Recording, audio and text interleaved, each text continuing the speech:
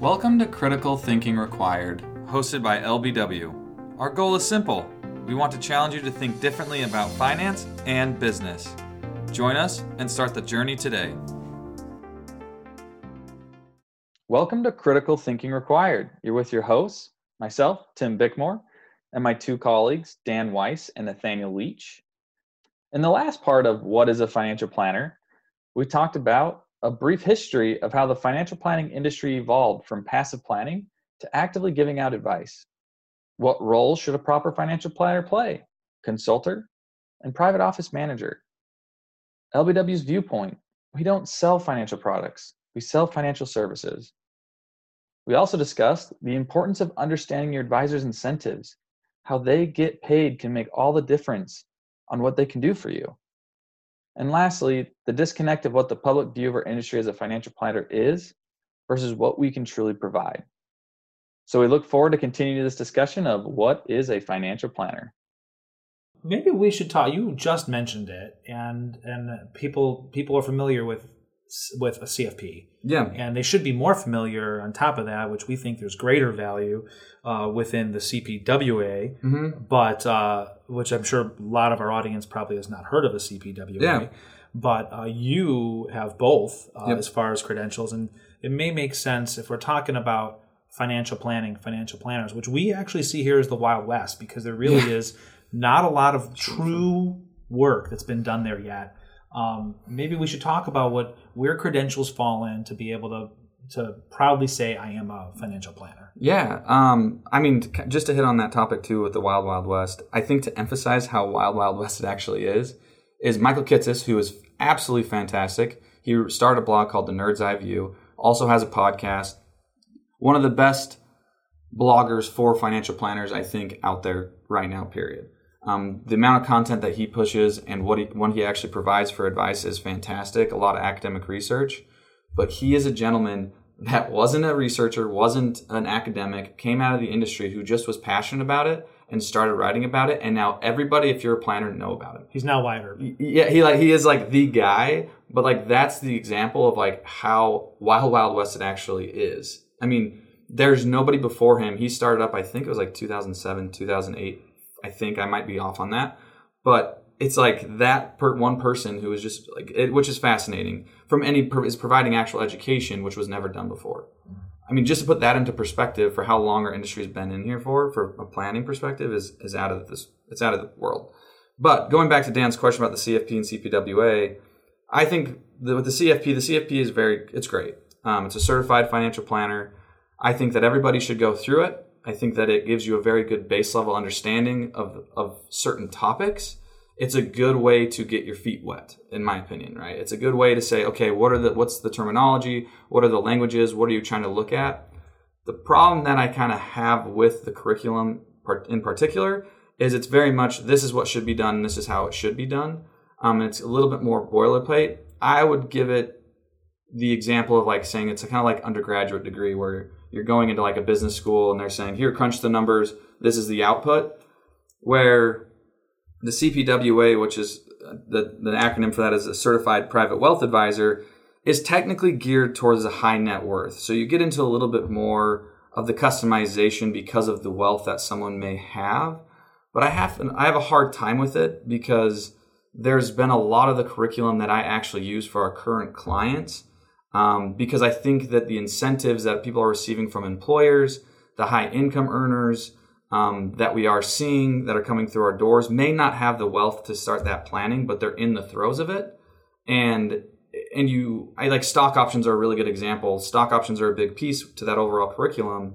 And you're seeing tech execs at the age of 25 getting SARs, getting ISOs, NQSOs, and they're like, I have no idea what to do with this. I don't even know what it means. Or you get into a startup and they throw you stock options. So even though they could be worth nothing, that curriculum is very applicable to that specific scenario. And I would say, too, the way that they approach it is very more academic and a little bit more from a graduate level perspective, where they say, here's the information, come up with your own conclusion, right? We're not going to tell you this is the right way. We're just going to tell you this is what it looks like, and this is how the potential to piece it together. So it gives you more of a tool set than necessarily like this is how it should be done. Here are the step-by-step process. So I enjoyed it personally because it's a little bit more liberal in a sense. And the education level was just fantastic. I went through Yale. It was really, really good, and I would highly suggest it. I really enjoyed it, and I still use it today. I literally went to my curriculum today to help with a client who, again, is not technically a high net worth individual, right? But he happens to have a spouse that's a non-citizen spouse, which is very applicable to the curriculum within that in the CPWA. So it's very interesting. I don't think it has to be just tied to that specifically. Plus, side note, I'm very big on education, so I think that a lot of people should continue their education. But yeah, so that's kind of where it is. Also with the CFP, I think that eventually it sounds like, or based off the readings, that it might become a regulatory body. I think it should. Which it might regulate financial planners, which would be very interesting, and I think eventually that it might get there. Who knows how long or if it will actually happen, but it sounds like they're trying to shift their way into that kind of a space. And be aware, too, that kind of like the fiduciary comment where people will ask us because now they know the word, are you a fiduciary? Great that they're asking it. We're glad. The people they hire should be fiduciaries in our strong opinion. But just like that, we'll hear, do you have a CFP? Do you have a CFP in the firm? And our answer there, of course, Tim being right next to me, is yes. But keep in mind that it's not enough by itself. So I think people, because of a lack of knowledge, hear a terminology, don't judge everything just whether or not they have, say, a CFP. Great if they have it, but you're talking a 1-year curriculum that if a person has a 4-year degree, they can go after. Doesn't mean that they're the right fit or that 1 year is going to give them enough of an expertise to be able to come in there and assist you. For example, I've taken about half the coursework for CFP, but didn't need to complete it. A lot of times I think it's now just a marketing strategy, unfortunately, or being used that way. Not to say there's not valuable information in it, but they forget to talk about people's backgrounds growing up in business, or whether or not what their bachelor's degree happens to actually be in, or their master's degree happens to be in.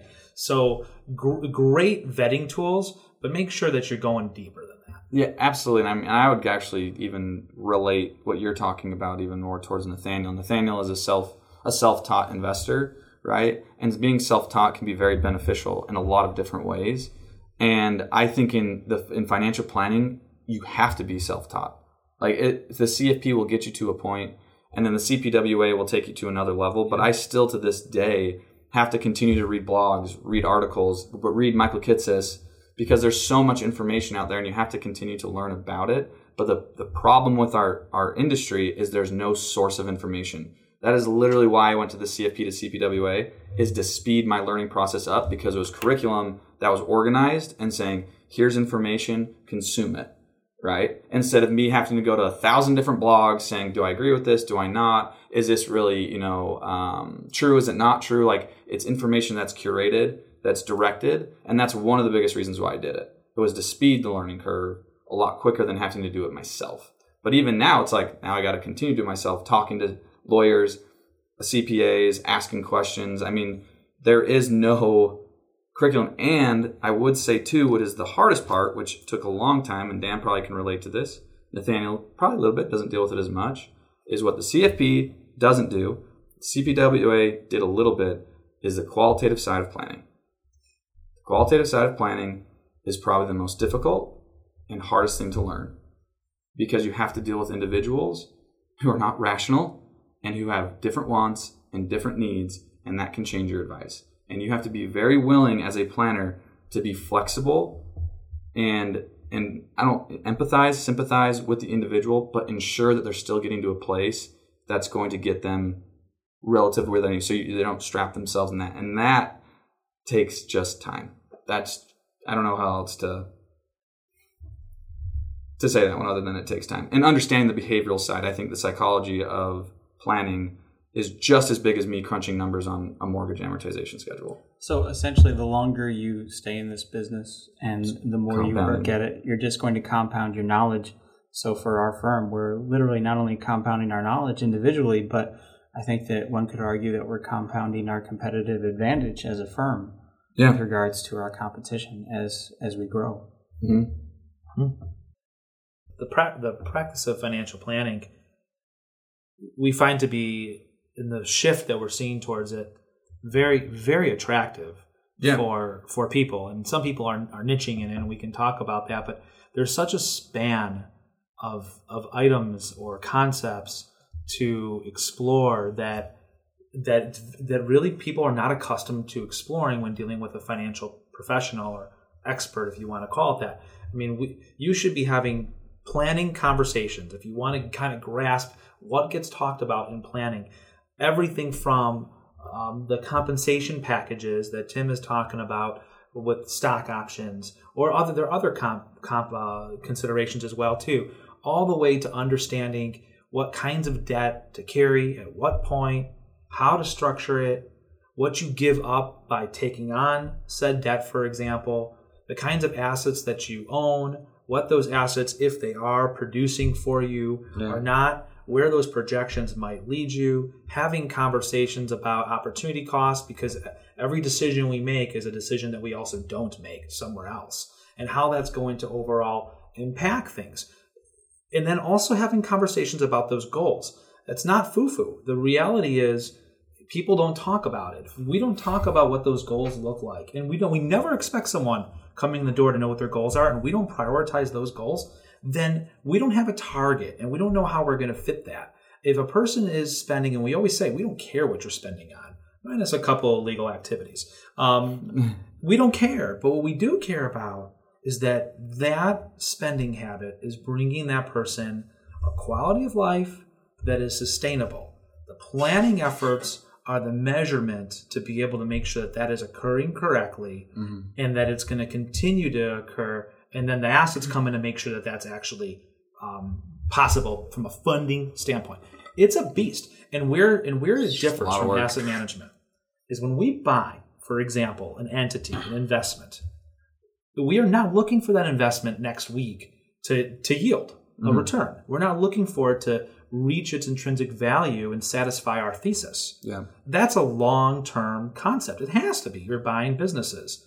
Financial planning, not so much. Financial planning not only has the ability to change next month, it will. Yeah. So the ability to adapt and change and morph impacts your day-to-day life, where the investment you hold most days does not really impact your life. But the planning piece, it does. So why aren't we talking about that conversation? Oh, I mean, because it's number one, I would say people don't talk about it because it's a very real conversation, and you have to actually understand what you want, which even I can even admit to myself that sometimes I don't even really know what I want, right? That conversation gets stopped right in the get-go is, how are you feeling? How do you feel about this? And people just don't really know because they haven't necessarily thought about it, taken the time to think about it.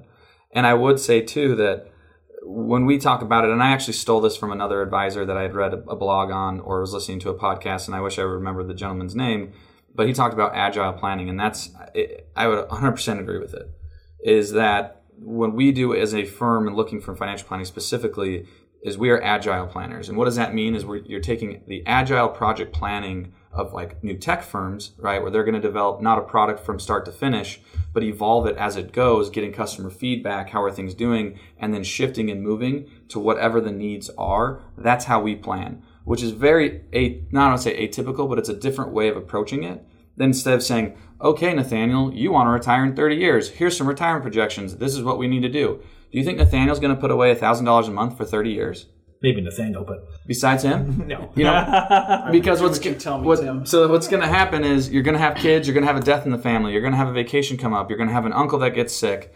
I mean, all of that life happens way too fast. So if we can plan for the next 12 to 24 to maybe 36 months and have a good grasp on what's going to happen within that time frame, keeping our eyes on the larger target and making sure we can go through that, but positioning ourselves to saying, if your wife does die, this is what's going to happen. If she doesn't die, we're still okay. Because life is essentially a matrix of decision-making at all times. And so we're just continually positioning our clients to make those decisions freely and independently with thought and education behind it. Because there's no bad decision, but there can be bad outcomes, even if you made the right decision. That's what people don't grasp onto. And that really is an essence of planning. In anything, it's project management. To a T. Financial planning isn't static, it's dynamic. At all times. So anybody who gives you a financial plan and just says, thanks for your time, That's not all there is to it. No. It's a big mistake, and that's common. That's commonplace. It's very common. Yeah. And someone will say, "Oh, I did a financial plan, the tangible thing." That's great. That's a snapshot in time. Mm-hmm. In a year from now, we've gone through them. Things have changed. Can't hold accuracy to it anymore. No, because people change. Yep. In closing, gentlemen, what do you think people should associate with the idea of a financial planner? And I think maybe it makes sense for Tim to go last, being that he really is a pioneer when it comes to planning. No way. No way. Nathaniel is volunteer. Let's take him up on it. As always, be rational.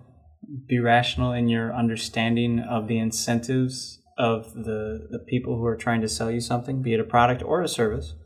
We tell people up front when they're talking to us about if they want to work with us or not. We tell them up front how we get paid.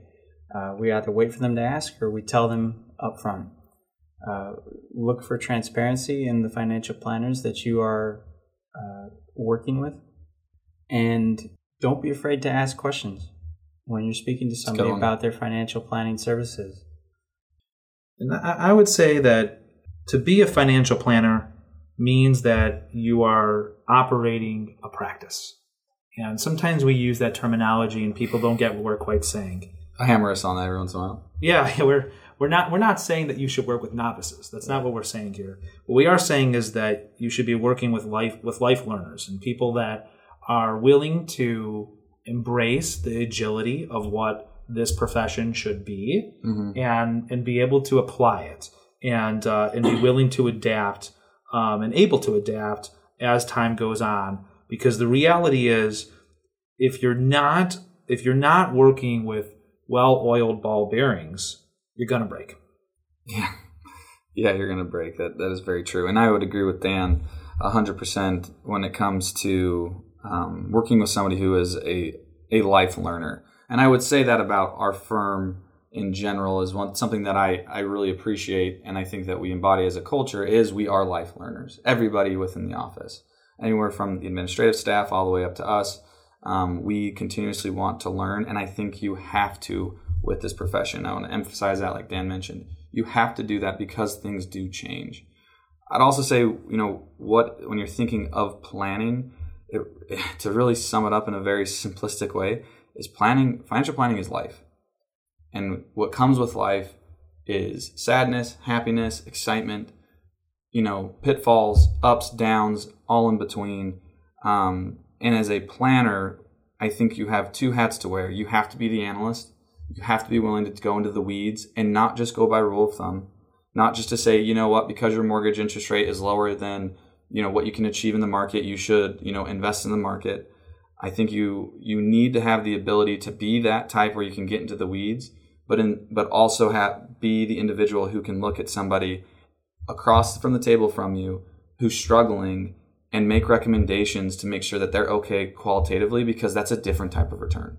There's a different type of return when it comes to money than when it comes to somebody's happiness. And if you really want to break it down even to microeconomics, when you're looking at strict utility curves, that's what it's all about. Is an individual utility curve is how much happiness do you get out for like a marginal product. And that's what planning is you have to understand the qualitative and the quantitative, and you have to weigh them the same.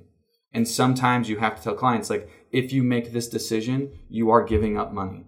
But when you do make it, you could gain this. And if they decide that they want to give up money to be more happy, then how can you ever fault someone for making that decision, right? So that is our goal as a planner, is not to make decisions for clients, but to position them and give them advice and make sure they understand the decisions they are making, right? Because again, outcomes are not black and white, they're gray. And they will always be gray. And even if you do the right thing, bad things happen all the time, right? You could plan forever and then someone can get cancer and die. Right? And then you're like, why did I do that? What was it worth it? But how did you make the decision at the time? Right? So planning is that's why I like it personally, and that's what I would take away from it. And that's very hard to quantify. It's very intangible, but you can get it through how people react, what kind of advice you're getting, if they're asking appropriate questions. I think we do a pretty good job at that. So yeah, that's what I got.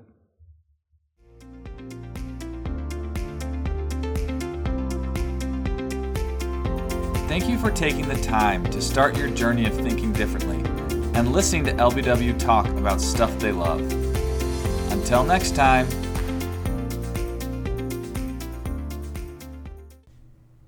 The opinions expressed in this program are for general informational purposes only and are not intended to provide specific advice or recommendations for any individual on any specific security, on any specific broker-dealer or custodian. It is only intended to provide education about the financial industry. To determine which investments, broker-dealer, or custodian may be appropriate for you, consult your financial advisor prior to investing. Any past performance discussed during this program is no guarantee of future results. As always, please remember investing involves risk and possible loss of principal capital. Please seek advice from a licensed professional.